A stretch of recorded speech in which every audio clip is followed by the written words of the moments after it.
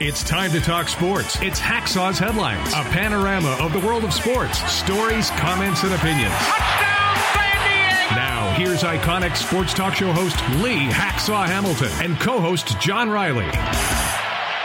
It's a Monday up and down the West Coast. Who wants to talk sports? We do. Good afternoon, everyone. This is Lee Hacksaw Hamilton, along with my co-host, the legend, John Riley. We welcome you to our Monday bonus podcast from our Dixieline Lumber and Home Center studios in San Diego. John, we got a ton of topics on the table, and everybody's probably got an opinion about what we're going to discuss today. Before we start, I just want you to explain to everybody who watches us on live stream how they can join us for Fans Forum and be part of our Monday bonus podcast. Okay, so you can get involved in Fans Forum. You know, we had a big college football and NFL weekend. If you got questions or comments for Hacksaw, just type them into the live chat on Facebook or YouTube, and we'll get you involved in the Fans Forum segment at the conclusion of Hacksaw's Headlines. And a reminder, because we put a lot of stuff on our YouTube channel every day of the week, we want you, we need you, we demand that you subscribe and make sure you share with all your friends, because you're all on social media. Tell them, explain to them what we do with our podcast, Mondays and Thursdays, and what we do with my website, leehacksawhamilton.com, because I write a ton on that every day. And we're marching towards 3,000 subscribers, which is unbelievable in about an 11-month window. And because John introduced me, dragged me kicking and screaming into Instagram, we're almost to 12,000 viewers on our Instagram page. Well, we actually crossed 12,000 followers. We just crossed the Rubicon. So anyhow, we thank you for being part of our team, but join us in Fans Forum when we're done. Our Monday bonus podcast is brought to you by Dixieline Lumber and Home Center stores. Fix it, build it. You will enjoy it in the fall. 9 locations to serve you. John, let's start with everybody's hot topic today as it relates to the NFL. Okay, the LA Chargers. Boy, that game was a shootout, and it didn't end the way we thought it was. And your favorite term resurfaced again, chargering. Yes. And for fans who don't know, chargering is if something can go wrong with the Chargers, they can flip a win into a loss, and they continue to do it. And here they lose 36-34 to the Miami Dolphins on Sunday, a game in which they forfeited the lead 4 different times in the game and then eventually lost it. It was bombs away. There were a total of 7 different lead changes in the game. It was a defensive disaster. And the last time I checked, Brandon Staley's resume when he was hired as the Chargers coach coming from the Rams was his ability as a defensive guru. Haven't seen much of that at all. Tua Tagovailoa, 466 yards. Wow. Under center, out of the shotgun, ball out of there quick. Tyreek Hill, typical Tyreek Hill, 11 catches, 215 yards, and a bunch of TDs. Miami had 536 yards in offense. On the defensive side of the football, J.C. Jackson, the high-priced free agent cornerback who came from New England, played poorly last year, then got hurt, went through the rehab, came back in preseason, all this bravado, I'm healthy, I'm back, I'm going to be who I used to be. He gave up receptions of 35, 35, and 40 yards, a bad pass interference penalty at the end of the first half on a meaningless pass that was overthrown, and then he picks off an errant pass in the end zone, and instead of kneeling down to crush the rally, tries to run the sucker out, gets knocked out of bounds at the 5-yard line. Chargers bad field position, can't move the football, and Miami scores off that next possession. J.C. Jackson just has been a massive disappointment, and I will tell you, somebody needs to ask the question, massive mistake, because I sure haven't seen anything from him. Last year, the young cornerback Michael Davis had been there a couple of years, thought made a big jump in terms of consistency.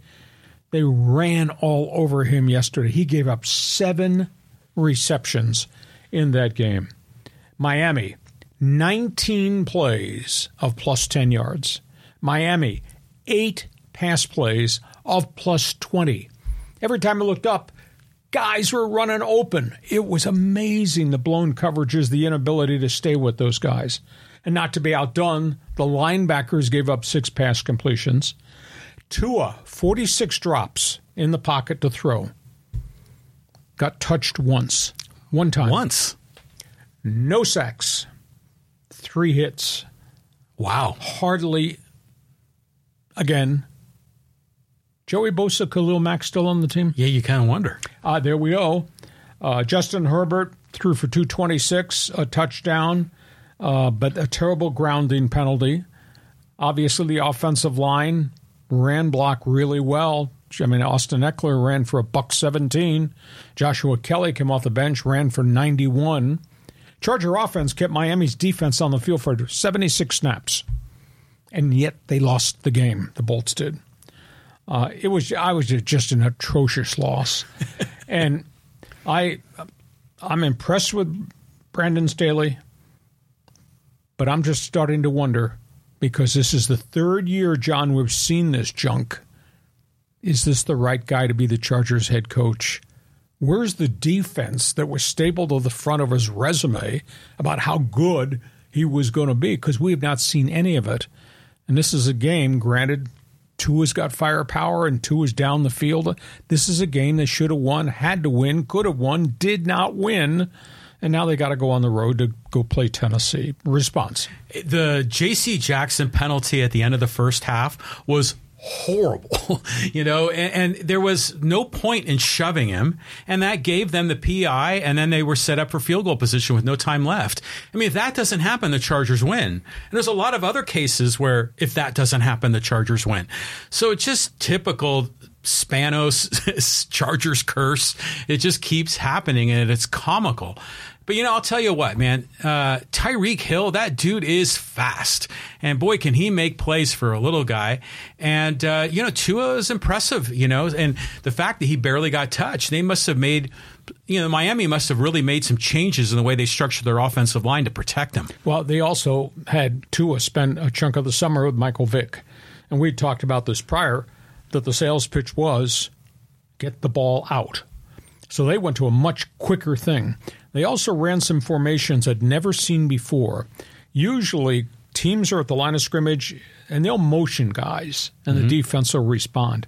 What Miami did was they sat there in a 3-point stance, and a split second before the ball was snapped, they put a guy in motion, which made the Charger defense stutter, wait, have to look and react. And bingo, Tyreek and those guys, Waddle, were off the line of scrimmage. And those guys were running to open seams, and the Chargers just never reacted.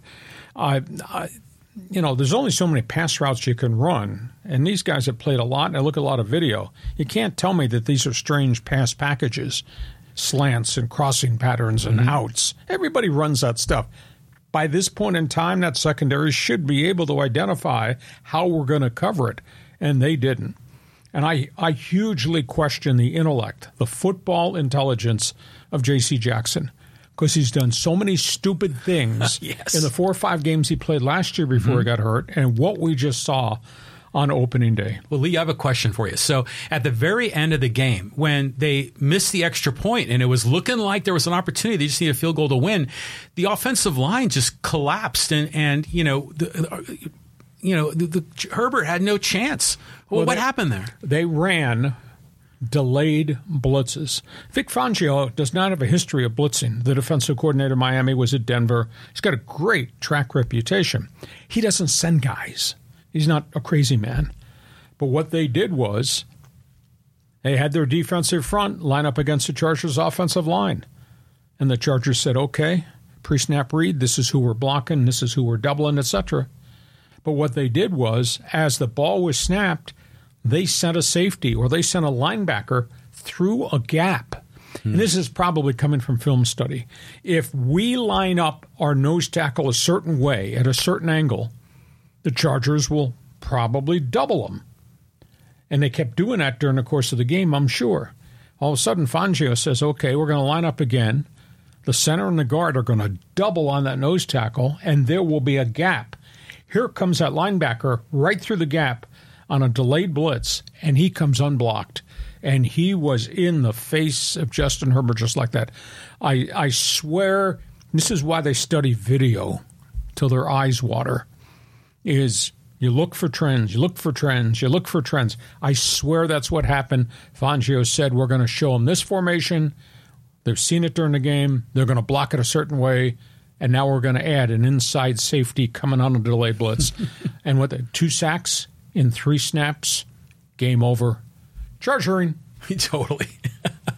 It's absolutely true. Okay, we go from that. Let's talk about the other games this weekend because there were some surprises. Yeah, big surprises. A lot of teams here did better than we expected. This is a nice headline. Big winners. And how'd they do it? Let's talk about it. The Browns choked Cincinnati. That was a real surprise to me. But this is a byproduct of Joe Burrow not having played in any games and having had less than a week of full-speed practice with the Bengals because of calf issues. Cincinnati just had no rhythm, no flow, no nothing. And Cleveland's got Deshaun Watson, and Cleveland's got the heavy-duty running back Nick Chubb, and Cleveland's got Myles Garrett and a defense that gets after it. And Joe Burrow looked like he was in slow motion. It looked as if there was nothing that they had prepared for because he had hardly practiced. So Cleveland wins big. Really bad loss for Cincinnati opening game of the season. I know it's only the first weekend of the season. It's not the end of the world yet. San Francisco. I got to believe, and we talked about this when we did the NFL preview last week, I think 49ers most complete team in the league. And they just went into Pittsburgh and they just pounded the Steelers. I mean, it was 27-0 before you went to the refrigerator to get your first glass of Mountain Dew. 341 yards in total offense. Brock Purdy, 220 yards passing. Christian McCaffrey, 65-yard touchdown bolt, 152 yards rushing. Pittsburgh just looked they were moving in slow motion, and San Francisco was just busting them. New Orleans Saints, that's a new quarterback. That's Derek Carr. They're falling in love with him. He throws for 305, couple of touchdowns. Saints post their victory. Defense, Dennis Allen, we talked about this in the preview last week. They do play defense down in New Orleans. 3 picks, 3 quarterback sacks in that Saints win. Cowboys, what an annihilation on Sunday Night Football. Is not the phrase that's being used in the Meadowlands right now. It was a beatdown. Dallas, 40-0 win over the Giants on the Giants' turf.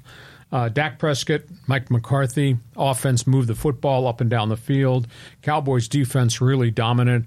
Giants had no offense at all. By the time you're done with the statistics, I think Daniel Jones, the quarterback, threw for 104, but when you subtract all the quarterback sacks, they wound up with 40 yards in passing offense. The Giants did. You think it's miserable in New York right now? Holy cow. Cowboys beat down. Here's the surprise of the weekend. Somebody needs to explain this. Somebody smarter than me. Might be you. I'm not sure. I'm sure it'll be somebody on Fans Forum. How the hell will the Rams go into Seattle and beat the Seahawks? 334 yards passing by Matthew Stafford with almost a brand-new offensive line. Does not have Cooper Kupp. His 2 kid receivers combined to catch 16 passes in yesterday's game. And the defense stoned Seattle.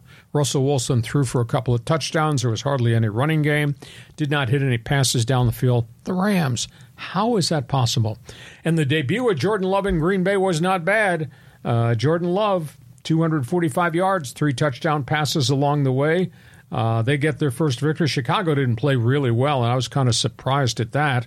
The Bears quarterbacking with Justin Fields was really spotty. So those are the guys that had a real good first weekend out. And, of course, Thursday Night Football, we'd already talked about. Detroit lived up to the hype, and they not only busted Kansas City, they shut the bleeping Chief fans up at Arrowhead, too.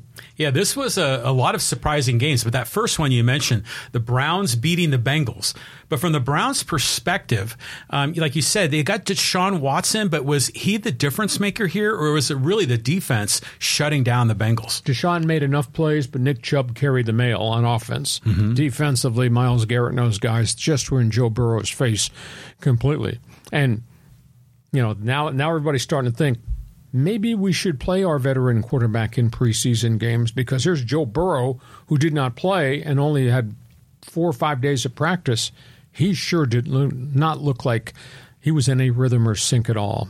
Again, it only counts as one loss, but geez, the stuff's in the division. You'd sure like to beat the divisional guy. Yeah, for sure. And you know, the Browns, they've been so downtrodden for so long. So this was, I think, the biggest surprise of the weekend. Well, it's a step forward for them. Okay, on we go, because there are some other people who didn't play very well this weekend. Yeah, okay, well, the Bengals show up and the Giants on this list again.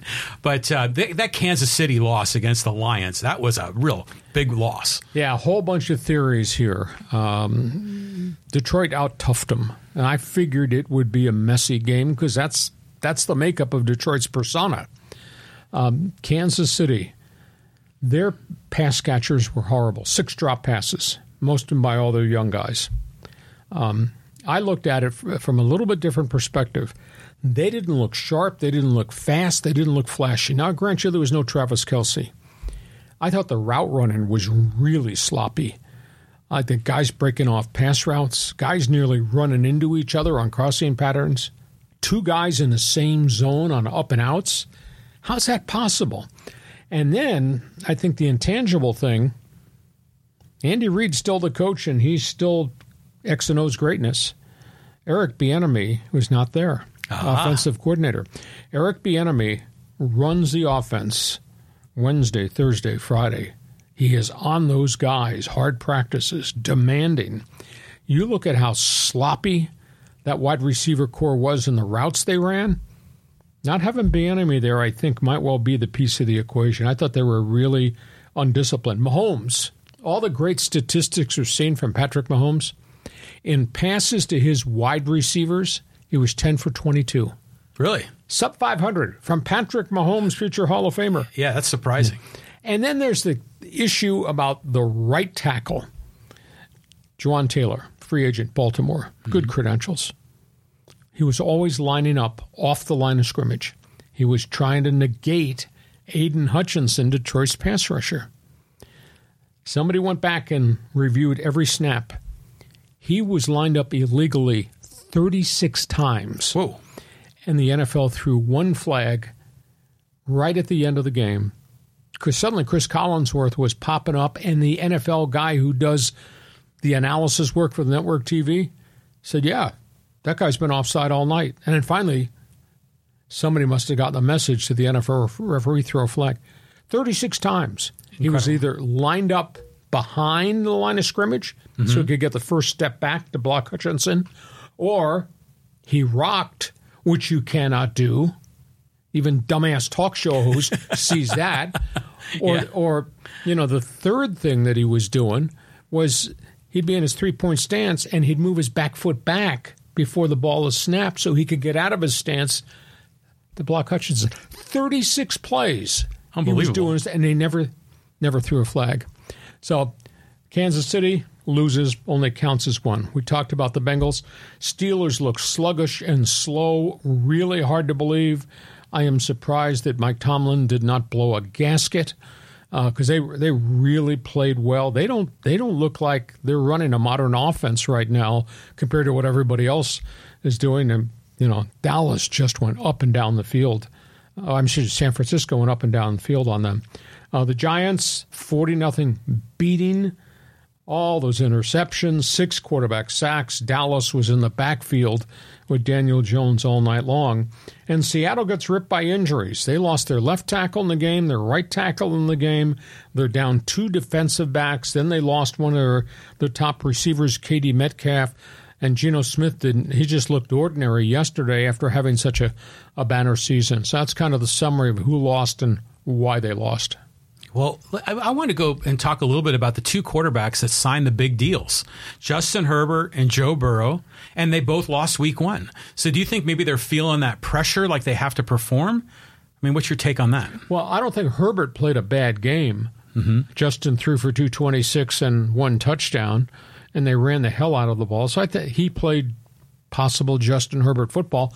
I think the Burrow thing is all related to the calf and the fact that he got hurt like the second day of training camp, and he was out 4 to 5 weeks, and they finally came back. He only practiced a chunk of the last 5 days before the start of the season. Oh, okay. So if there's no physical setback, I think Burrow will come back. But they didn't play at the tempo that we've seen Cincinnati play at, where, John, you're on defense, you're on your back heels, and we're coming down the field right now. What are you going to do about that? Yeah. That did not occur in that Cincinnati game. Okay, from pro football, let's go to college football. College football, the Aztecs against the Bruins is a big game in Mission Valley. Oh, San Diego State is not whom we thought they would be. And I think that's got to be the headline right now. They lose to a mad scientist. Chip Kelly just opened up the playbook, and he just hit them with all kinds of things that nobody had really seen before. Dante Moore, freshman quarterback, 290 yards passing, 3 touchdowns. He came to the line of scrimmage under center. He operated out of the shotgun. They went spread. They went no huddle. They lined up in the old-fashioned 3 backs down on the goal line. I mean, they mugged San Diego State. Aztecs had no answer at all. Excuse me, when would Brady Hoke's defense give up the kind of yardage they gave up? They gave up 3 touchdowns in the second quarter. They gave up 550 yards to UCLA. Whoa. Yeah, whoa. That's not the phrase Brady used at the end of the game. They're giving up 300 yards a game passing. They had to replace all their defensive linemen. They don't have any pass rush right now. And the only time they get there is when they're sending people. And I don't think they want to blitz on a play-by-play basis. Jalen Maiden struggled. 3 interceptions, 3 sacks, 9 pressures, 10 hits. I give the kid credit for having a heart of steel because he got battered. He kept picking himself up off the floor. Offensive line, sometimes hot, sometimes cold. They're not powering the football. I know the week before they ran for 300, but that's Division I AA Idaho State. They got some challenges here ahead of them. And, they dropped an open pass in the end zone that should have been a touchdown. They threw a pick that deflected at the 1-yard line off a wide-open running back. Up in the air, UCLA snared that as a defensive stop in the end zone. They left 14 points on the field, but they were never, ever going to stop UCLA. You see flashes in Ryan Lindley's offense with the tight ends and the other guys said, this could be pretty good, but there has been no consistency at all. And when you don't have consistency going down the field throwing, and you can't get a pass rush, and a secondary is just getting torched, a lot of work to be done. Doesn't get any easier, though. Now they go to Oregon State, which is feeling really good about themselves for another non-conference game. And then they get Boise, and then they get Air Force back-to-back. So they got some challenges. Please don't tell me we're going to be doing the next couple of podcasts in the wake of a 3-game losing streak. Yeah. They better figure this thing out. Well, I think in social media, the Aztec fans are really upset. They're angry at Brady Hoke. We need a new head coach. But, the program has regressed since the Rocky Long era. I mean, what do they need to do to turn this around? Well, quarterbacking's been an issue. Defections of players. NFL draft has been an issue. Transfer portal has really been an issue. There's been a constant churn of having to replace guys who you thought were going to be there for 2 to 3 years that are not there for 2 to 3 years. They're putting guys in the NFL. They've done a really good job in terms of developing defensive players. But I don't know, maybe this is a bit of a bump in the cycle down. But quarterbacking, to me, more than anything else, this conference got throwers. You need to have throwers. And we're not talking about guys you hope are going to throw incomplete passes. We're talking about legitimate studs who can get it down the field. Has not happened in recent years. What was the attendance figure at Snapdragon? Did the fans show up? Well, they said we distributed, I think it was 32,000 tickets distributed. 8,000 of those are free to the students. Not all the students claimed the free tickets. I think in the house might have been 22,000 actually turnstile paid count. That's not very good to me. Well, I saw a photo that Mark Ziegler posted on Twitter, and the student section basically left at halftime. And that's happened each of those home games. Wow. So they are who they are. They're the ones that have the stadium. They built the stadium the way they built the stadium. I think there's something flawed about the signature the way the stadium faces. There's another argument for another time. Half the stadium bakes in the sun all the day because half the stadium faces the west. But, you know, all college football, well, not all, but almost all college football stadiums don't have shade. I mean, I've been to the Oklahoma Sooner Stadium, and yeah, there's one, you know, press boxes that kind of create shade. But yeah, you bake in the sun. I mean, that's a common thing in college football. What these San Diego fans just want to be, you know, sipping on their margaritas while they're in the shade and chilling. You're a native Californian. What the hell are you asking me for? I'm not from here. That's you. So that's where we are. But that stadium thing, that's another topic for another day.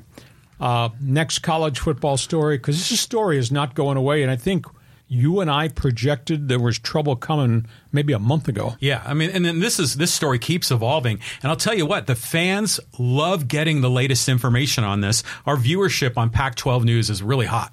Friday night, Oregon State and Washington State's lawyers filed lawsuit against the commissioner, filed lawsuit against the Pac-12 conference, whatever's left of it. They are arguing over the assets in the conference office, supposedly $55 million. That's the amount of money that is there. They're arguing who's going to control the NCAA March Madness units. That's the amount of money that's paid over a 5-year span to any team that plays in March Madness. They're arguing, why is the commissioner calling a board of directors meeting? The 10 schools that left lose their board of directors seat immediately. USC, UCLA has not been part of the decision-making process since they left a year ago. Oregon State, Washington State want to know why the hell the commissioner is calling an emergency meeting to talk about the assets and the bank accounts. And why would you include the 8 latest schools that vacated?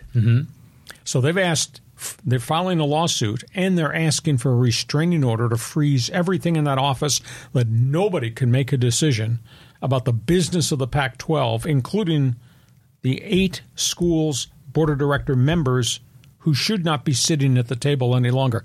This is really deep. This is complicated. This is messy. We'll see if the restraining order gets issued by Wednesday of this week, and then we'll see then where this lawsuit goes. $55 million in all the March Madness units, that's a lot of money. Now, SC or UCLA, who go to the NCAA tournament, say, we earned those units. We should be allowed to continue to collect the units that we earned, even though we're going to the Big Ten or to the Big 12 conference. But that's the structure of what's being argued about now. I knew this was coming. We talked about it weeks ago. Yeah. If they have to liquidate those assets, game over for the Pac-12, right? I mean, it would just be completely disintegrated. But we were talking about a similar argument when the Aztecs were supposedly leaving the Mountain West and maybe going to the Pac-12, and they had earned NCAA tournament credits for years down the road, and we thought that was justified, that San Diego State earned that and it was legit. And now I'm wondering, are we applying a double standard here? You know, does UCLA and USC and all those guys, do they deserve it as well? You can make a very fair argument. I buy your theory that the Aztecs earned it, that 5-year group of payments, so they should be allowed to keep that money. And I think the same unit situation exists with UCLA basketball, etc. But there's $55 million in the bank account. I don't know that the schools that affected have any right to say, we want our share of that $55 million that's gone into the league coffers from past TV contracts. Yeah. So there's a couple different arguing points there. So that's the latest on the Pac-12. We'll continue to keep you updated. One other college story, and this is bad. Yeah, really bad. And Michigan State's had their fair share of scandals, and here's another one. That's Mel Tucker, head coach. He has been removed. He will be fired. This guy signed a 10-year contract. He went to Colorado and defected real early. He was there maybe a year and a half, and he walked out on his contract to go back to Michigan State, his alma mater. The background story is, as we're well aware, universities are dealing with incidents with athletes, sexual harassment, sexual assault, and rape. There's a woman by the name of Brenda Tucker, I believe it is. She was a rape victim at Iowa State way back. Went through all the counseling. She formed a foundation, a business, and she has worked with the NCAA to take her foundation and visit college campuses and conduct meetings and seminars with college athletes about their responsibility and their relationships with women. She was here at San Diego State in the Matarazzo situation. Right.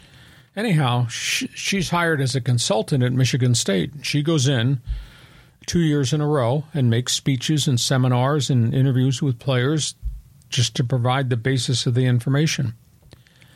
Mel Tucker gets on a Zoom call with her, and Mel Tucker starts to talk to her about sexual topics. And Mel Tucker starts to talk about how he'd like to date her. Oh, my God. And then Mel Tucker makes some really rude, crude, lewd comment about being around her. And according to the wire service report, on a Zoom call, he exposed himself to her. To the woman that was preaching about responsibility with athletes and coaches? She runs a foundation. I mean, that's the wrong person to do that to. Can you say sexual deviant? Yeah, really. Social misfit? Yeah. Can you say about to be unemployed? For sure. Yeah. So anyhow, she immediately filed a Title IX lawsuit against the university. And the university has known about this since August 1st, been doing their in-house probe. Let this guy come and coach in camp and get ready to open the season, and then just removed him on Friday night. It's a seedy, sleazy story. I mean, you talk about a degenerate of a person. This is your head coach coming home to the alma mater, and he conducts business that way with that woman.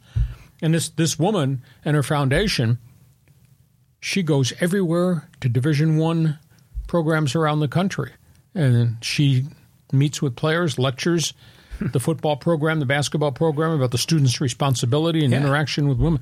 It's a ghastly story. Yeah, what a freaking idiot. I mean, we should all know this. I mean, you can maybe say, oh, a long time ago, it was a different world and blah, blah, blah. And it was wrong then. But it's definitely obvious that you don't do that today. I just spilled a coffee on my coffee table reading the transcript of the story that had just broken Friday night about this guy. Well, didn't that gymnastics coach come from Michigan State too? Exactly. So again, another signal. You're talking about the team physician. Oh, he was the physician. Sexually abused all those gymnasts. Yeah, the one that's in prison for the rest of his life. Yeah, rightfully so. So, I mean, this is a disgrace. So good for Michigan State to jettison this guy. But come on, man. I mean, really. In this day and age, you wonder about how could he do that? What was he thinking? Why would he do that? And not understand there would be these type of implications. Just an absolutely amazing story. Hey, before we get to halftime, want to remind you, our podcast is brought to you by Dixieline Lumber and Home Center Stores. Fix it, build it. You will enjoy it this fall. 9 locations to serve you. And John, before we get to halftime, I just want you to tell everybody about Fans Forum. Look at those people stacked up. It's like planes at the airport waiting to take off. Yeah. Tell them about Fans Forum and how they can get involved when we're done with what we're doing with the Monday Bonus podcast. Yeah, we got a lot of guys here that are already lined up. Steve and John and Kenny and Bernard and I is on the list there too. So if you want to get involved in Fans Forum, type in your comment or question in the live chat on Facebook or YouTube, and Hacksaw will respond with his reaction. The Fans Forum segment is always terrific. And we want you to subscribe to everything we're doing. Tell a friend, share with everybody. Hey, if you like us, that's great. Give us a thumbs up. Give us 5 stars. We'll take the rating. And go to my website, LeeHacksawHamilton.com. And if you're a Charger fan, an NFL fan, I wrote a column today on my website. The topic was chargering. You need to read what I just wrote. Make sure you tell all your friends what we're doing with the Monday Bonus podcast and what we're doing on my website. John, we get to halftime. Time to salute our friends at Dixieline. All right. Yeah. Let's go. And thanks again to Dixieline. We go to the second half of our Monday Bonus podcast Do we really have to talk about this? Are they still playing baseball? I mean, just what a disgrace this team has turned into, and then they get smoked on Sunday, 12-2.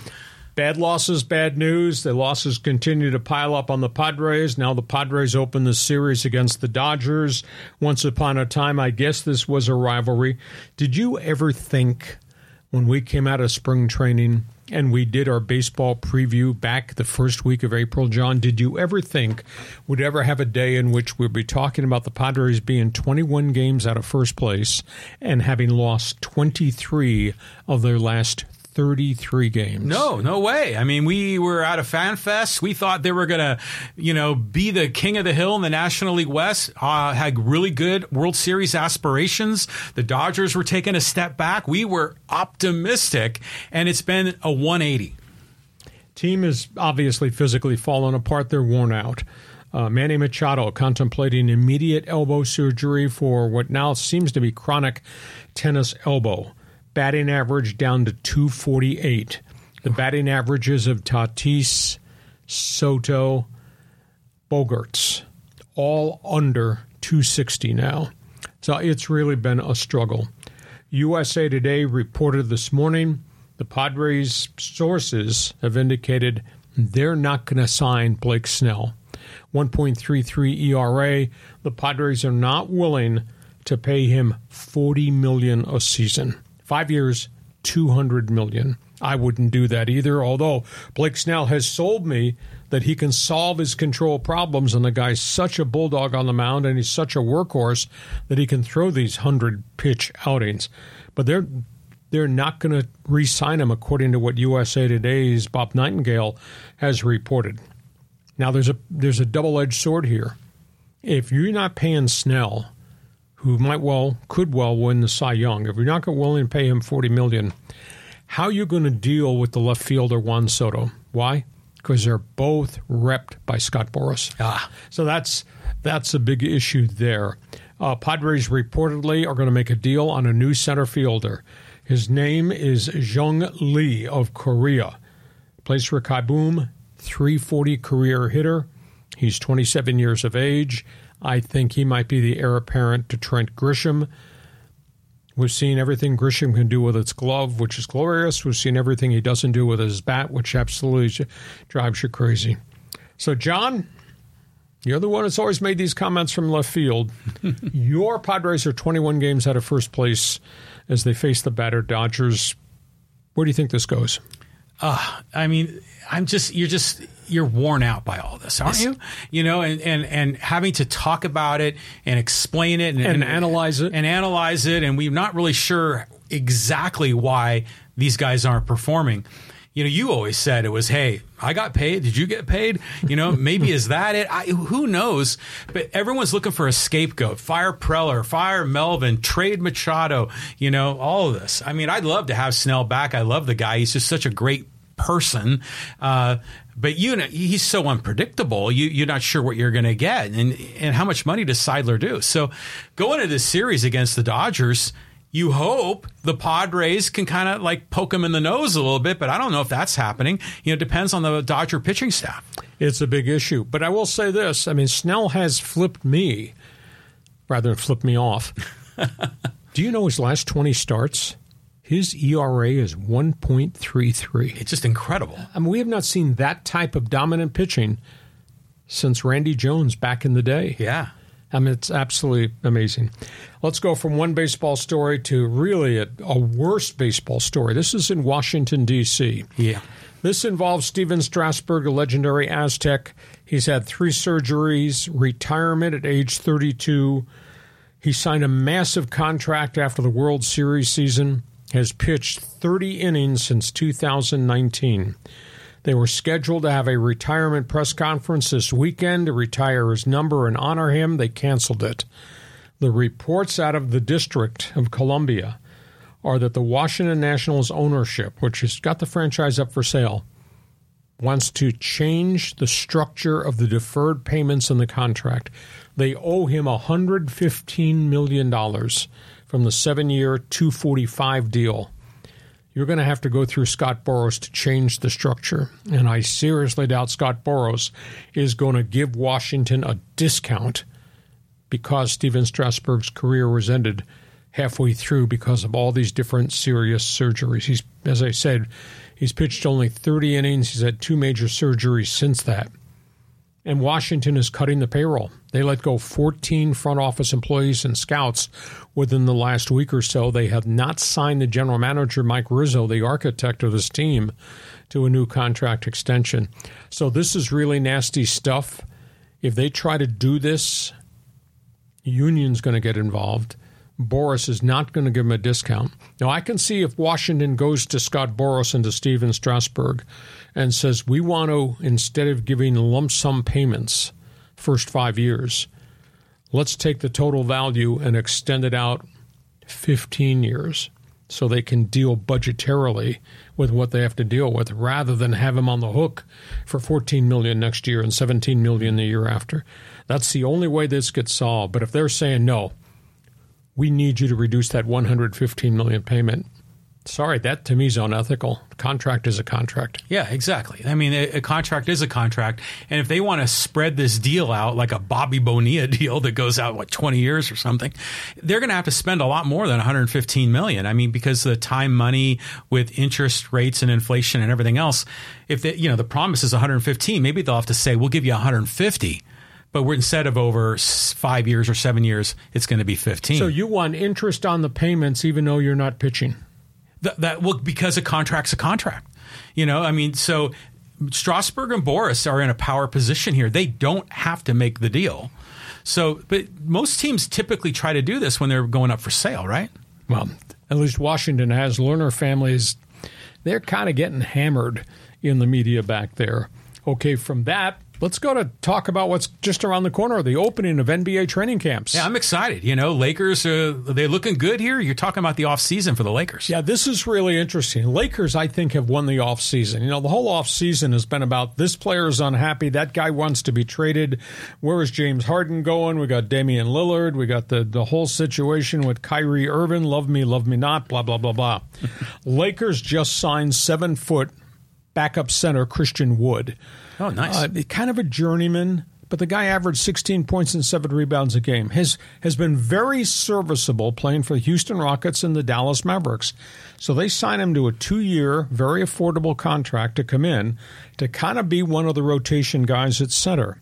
One of the interesting stories is Anthony Davis told them right after the playoffs, I would prefer not to be the starting center going forward. I would much rather be the big forward shooting guy for the matchups. Mm-hmm. So anyhow, they make this deal to get Christian Wood. That caps off what's really been a marvelous offseason. They got Gabe Vincent, very good point guard, Miami. They got Taurean Prince, came out of Detroit.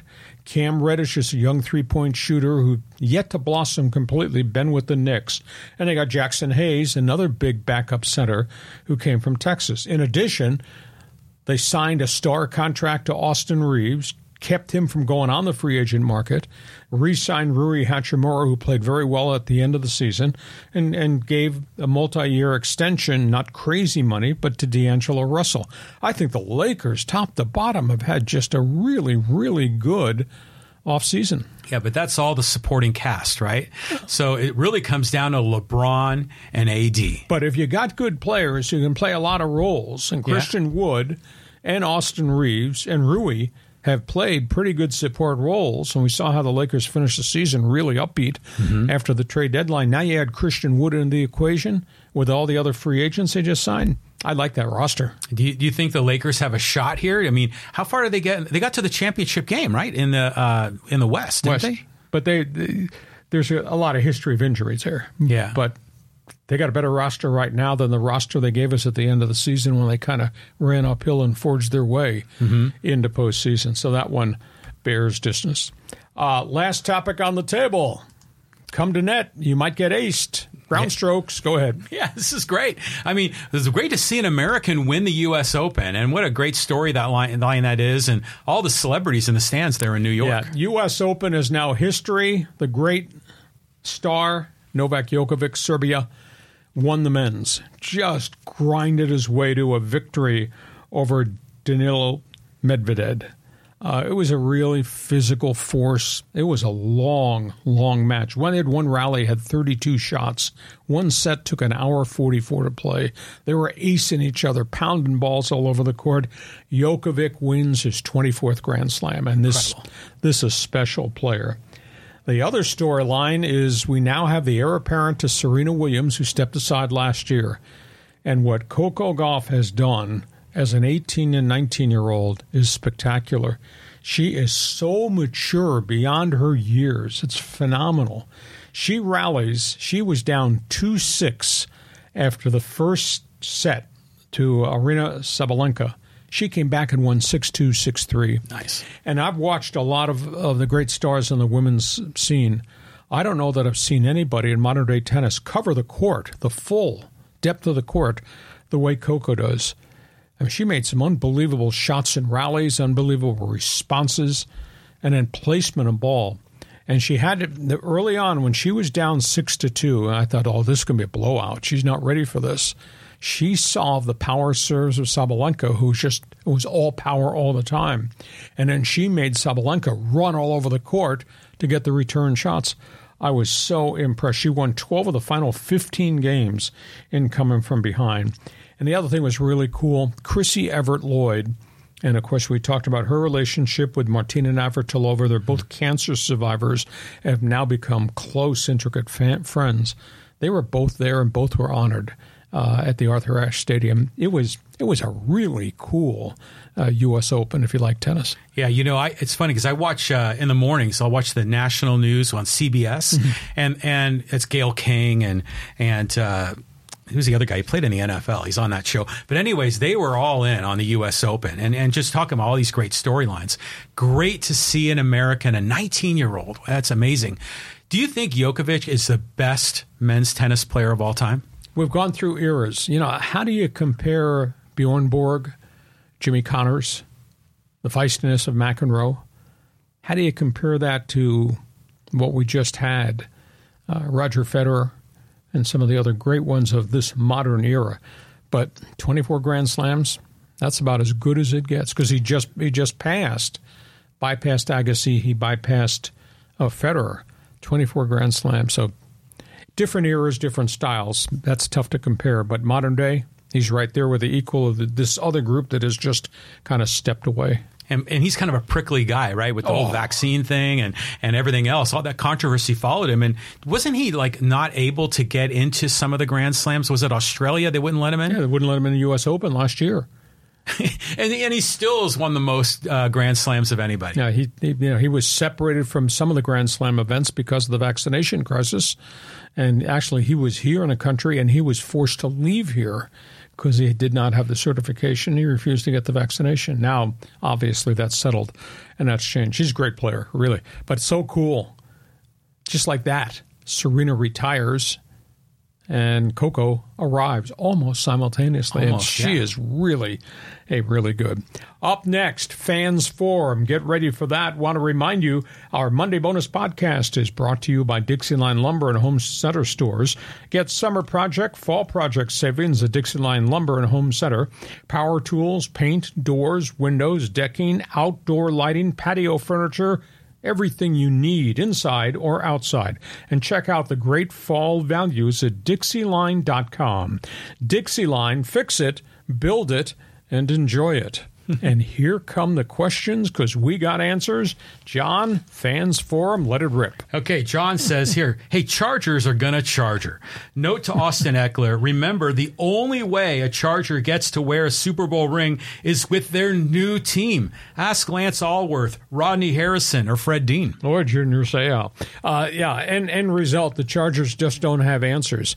And I will pose this question, and you can respond if you wish. And I happen to like this guy, but the scoreboard does not lie. Is Brandon Staley a qualified head NFL coach? He's a .500 coach now in his third-plus year and has never won a playoff game, and we just saw that, what Miami did on Sunday. Yeah, it was hilarious what happened. And for me that have this mixed relationship with the Chargers, as they defected from San Diego, I'm not sure if I want to root for them or not, but I'm getting sucked back in, but now I'm getting all the frustration again. So it's nuts. Here, let's go to another comment here. This is from Steve. He goes, what happened to the Cincinnati Bengals? Well, as we alluded to, the fact that Joe Burrow missed 5 weeks of camp because he injured a calf, I think the second day that camp had opened there in Ohio, they just were not in sync. I don't know whether he was tentative, moving the pocket, not wanting to run, etc. Was not accurate at all. I don't buy the theory, rain, gloves. He's played in all that types of weather. I just think that he's not 100%, or at least he was not dialed in, because as a team, they just did not seem razor sharp. It's like Kansas City. Chiefs did not seem razor sharp there. Burrow will get better, but that's a tough loss because it's within your division. Yeah, and it's the rivalry game there in Ohio. And like I said, I was just thinking about the contract he signed, and then he just gets, I mean, he didn't even have 100 yards passing. I mean, just incredible. 82 yards, all-time worst in his career in Cincinnati. 82 yards. On we go. This is from Kenny. He says, when is Tom Telesco going to be held accountable? Well, if you're going to hold the general manager accountable, please make sure you hold the president of football operations, John Spanos, accountable too. I think they're tied at the hip. If one goes, the other has to go. Oh, Dad, you're not going to fire your son, are you? That's a big issue. They're close. I mean, they are really close to being really good. But on the defensive side of the ball, they just don't look like they're a complete football team. And they're paying an enormous amount of money to Joey Bosa, Khalil Mack, and J.C. Jackson. And Jackson he's not the same player that he was in New England, and they're playing a very, very different defense. So I'm not going to fire Telesco. If they fire Telesco, then John Spanos should resign too, because he's part and parcel part of the decision-making process. But, they played as the season wore on last year. Their secondary got pretty good, and they force-fed a lot of young kids. But, boy, right now, that was a terrible performance against Miami. Well, Telesco is the one that signed J.C. Jackson, right? Well, either Telesco or Spanos, so they both signed off on it, yes. Yeah. So who do you think's the bigger problem? The kid Spanos, Telesco, or Staley?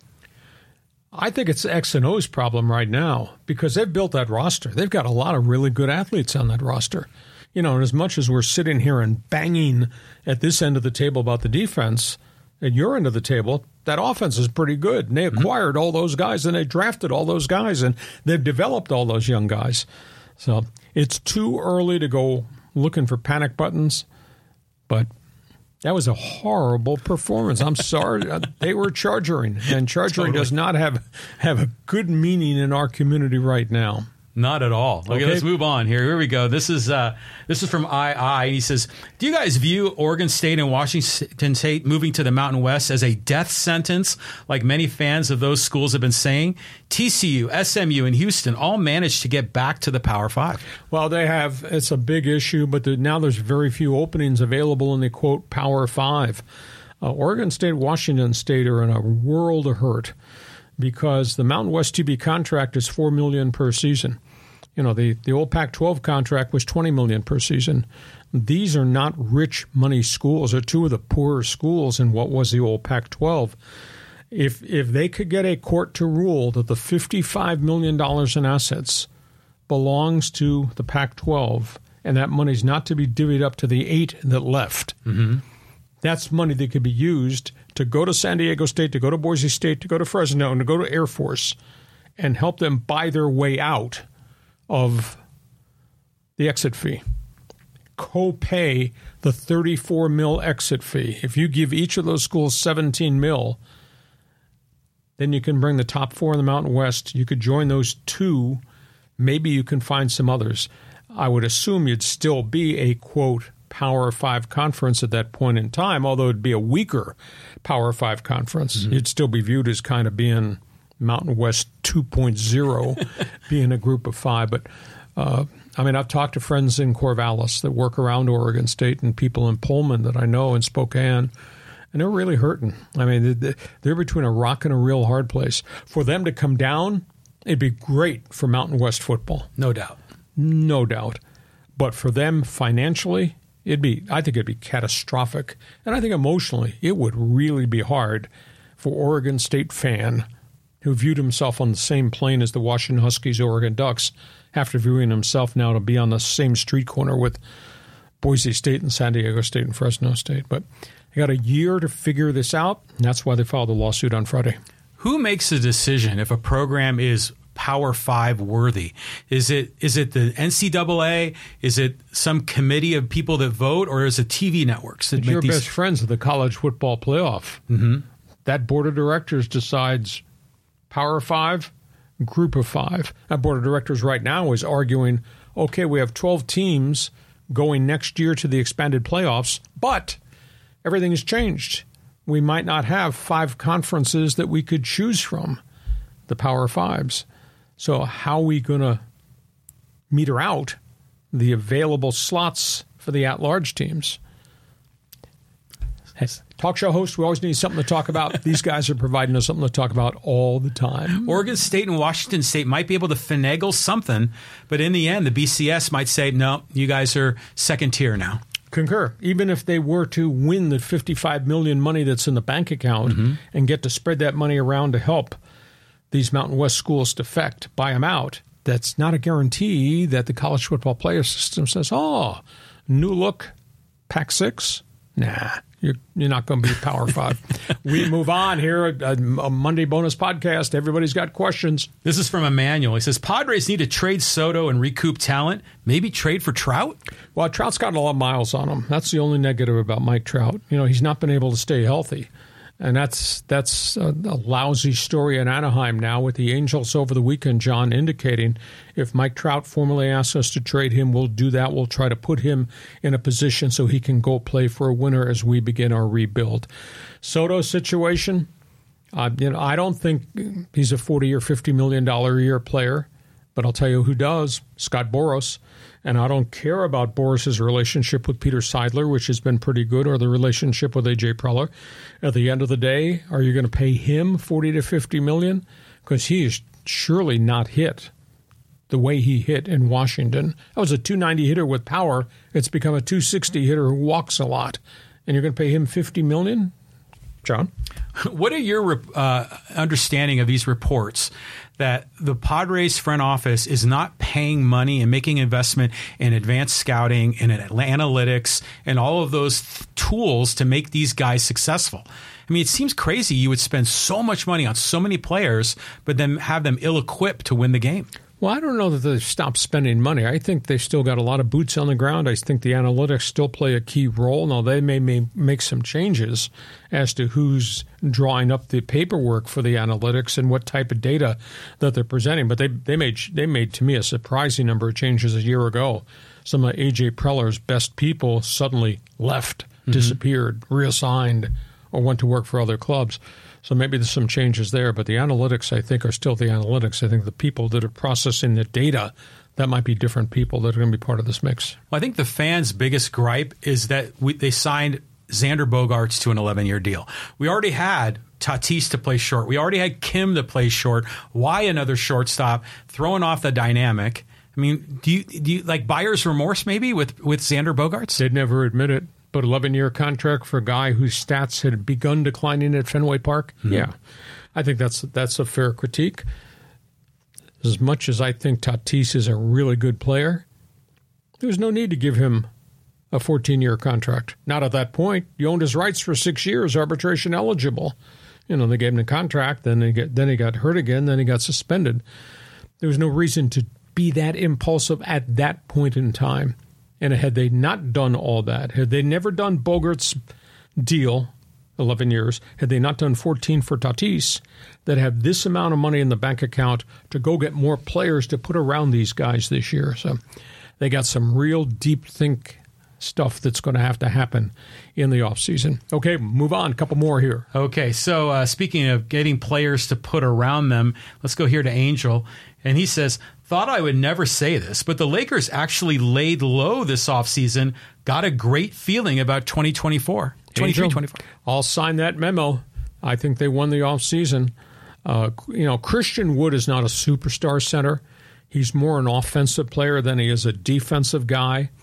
But with what they got with Jackson, who came, and what they got last year with Vanderbilt, who came in the trade at the deadline, they do have a defensive presence in the paint when Christian Wood's not on the floor.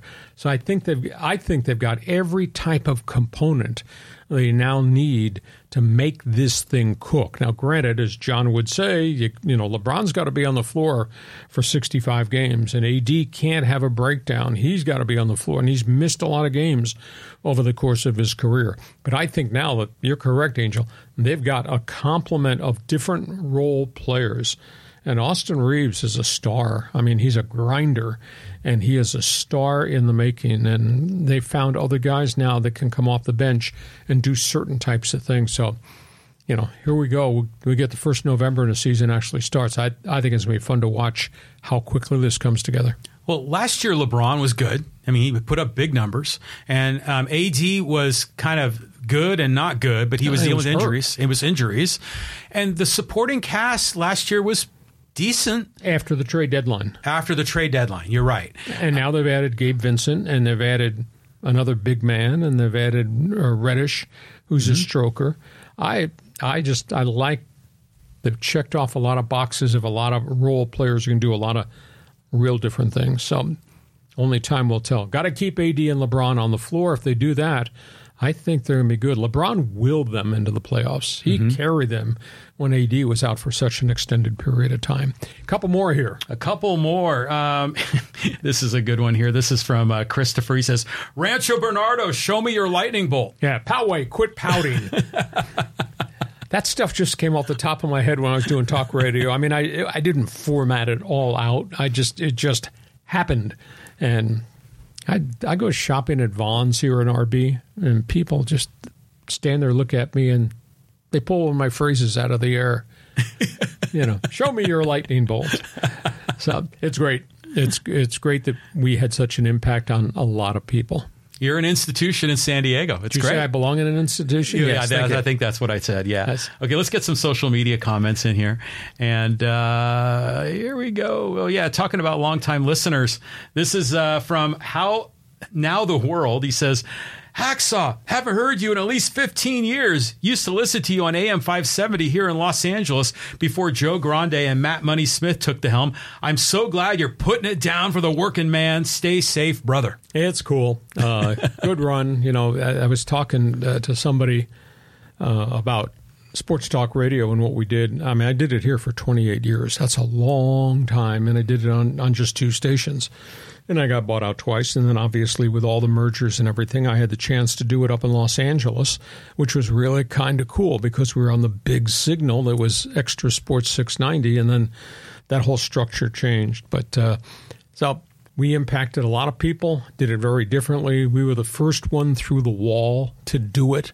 And like I've told many people, and John and I have talked about this in the past, what we did at the original 690, we had no idea that we were building something iconic, but we just came up with an eclectic group of guys that all had it coming from a different angle, and we were able to keep it on the air for a long period of time before our corporate management screwed it all up. But you look at the guys that we had together, and it really worked. We didn't all get along with each other, and there was a lot of infighting about space and ego and all that.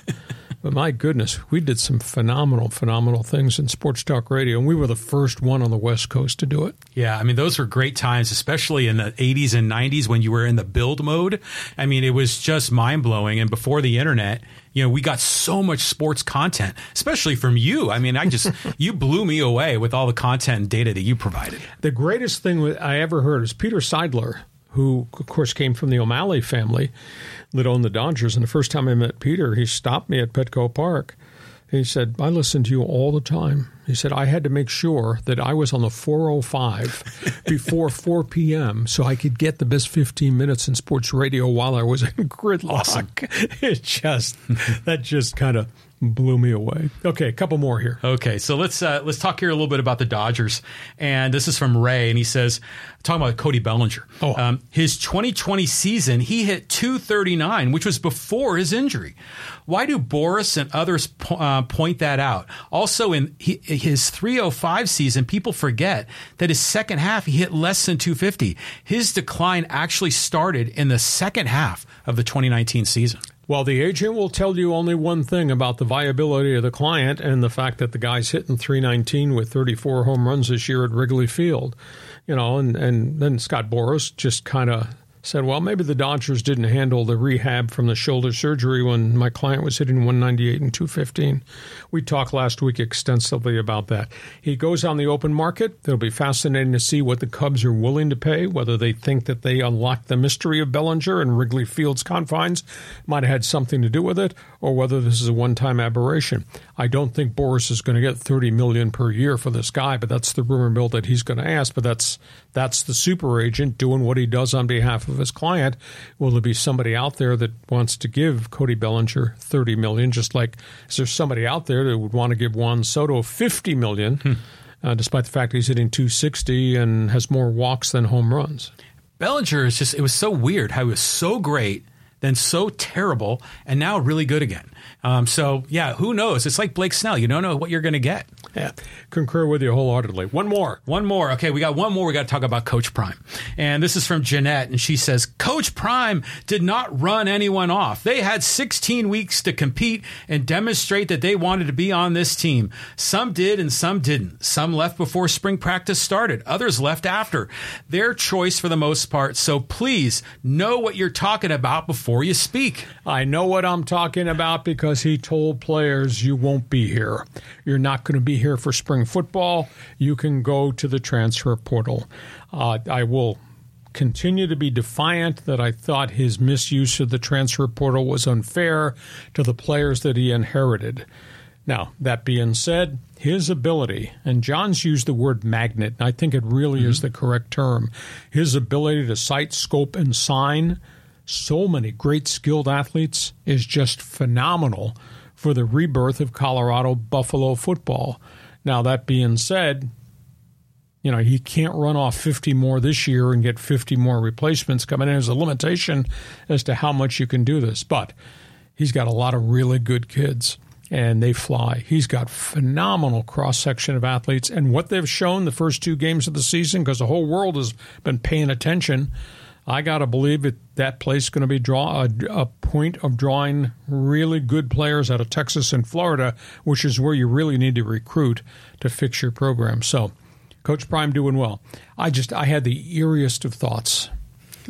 This is terrible to say, but I'm the first one to say it at this point in time. So he has a really good season at CU, or maybe 2 really good seasons at CU, and it goes home. Florida State. He loved Bobby Bowden. Obviously, Florida State's had some decent years and then some crummy years, and right now they're ranked top 5. Keep that in mind. There may be a day you wake up and say, Hacksaw, you told me so. Yeah. Coach Prime, Florida State Seminoles. Don't rule that out. Not tomorrow. Maybe a year from tomorrow, 2 years from tomorrow. Well, he's a hot commodity. I mean, if he can flip a program from being a one-win team to knocking off the runner-up to the national championship and Nebraska with all that heritage, this is incredible. It was an interesting comment that one of the announcers made in the game, how like the Nebraska head coach is trying to rebuild the program from the inside out by building the lines first, where Dion was outside in. I want my skill guys first, because Dion was a skill guy. Exactly. Shall be interesting to see. There's a lot of games still to be played. Colorado, Oregon, Washington, USC, Chip Kelly, mad scientist. And a year from now, that's Jim Harbaugh in Ann Arbor. Oh, by the way, that's the Horseshoe in Ohio State. So there's a lot of games to be played with big boy competition still to come. Hey, listen, we hope you have enjoyed our Monday bonus podcast coverage. We do this on Monday. We do this on Thursday. We invite you to subscribe so you'll get all the alerts every time we put something new on our YouTube channel. Invite you, urge you, demand. You'll get a memo in your box about this. Email your friends. Explain to them everything we're doing on our podcast as well as on my website, LeeHacksawHamilton.com. John, have yourself a great day. We'll see you come Thursday, because I know there'll be a lot more topics on the table. What do you think? Aaron Rodgers, does he have a good game tonight? Buffalo Jets, that'll be fun. Just don't think Aaron Rodgers has the equal to what Buffalo's got around their quarterback. Don't think that's around that Jets quarterback, but That's why you play the game. It'll be a fun game. Looking forward to it. Happy to see you come Thursday. Thanks for being with us, as always, on Hacksaw's Headlines. Join us again for Hacksaw's Headlines on YouTube, Facebook, and Twitter. And find the audio version on your favorite podcast apps. Touchdown, San Diego! For more content, go to LeeHacksawHamilton.com.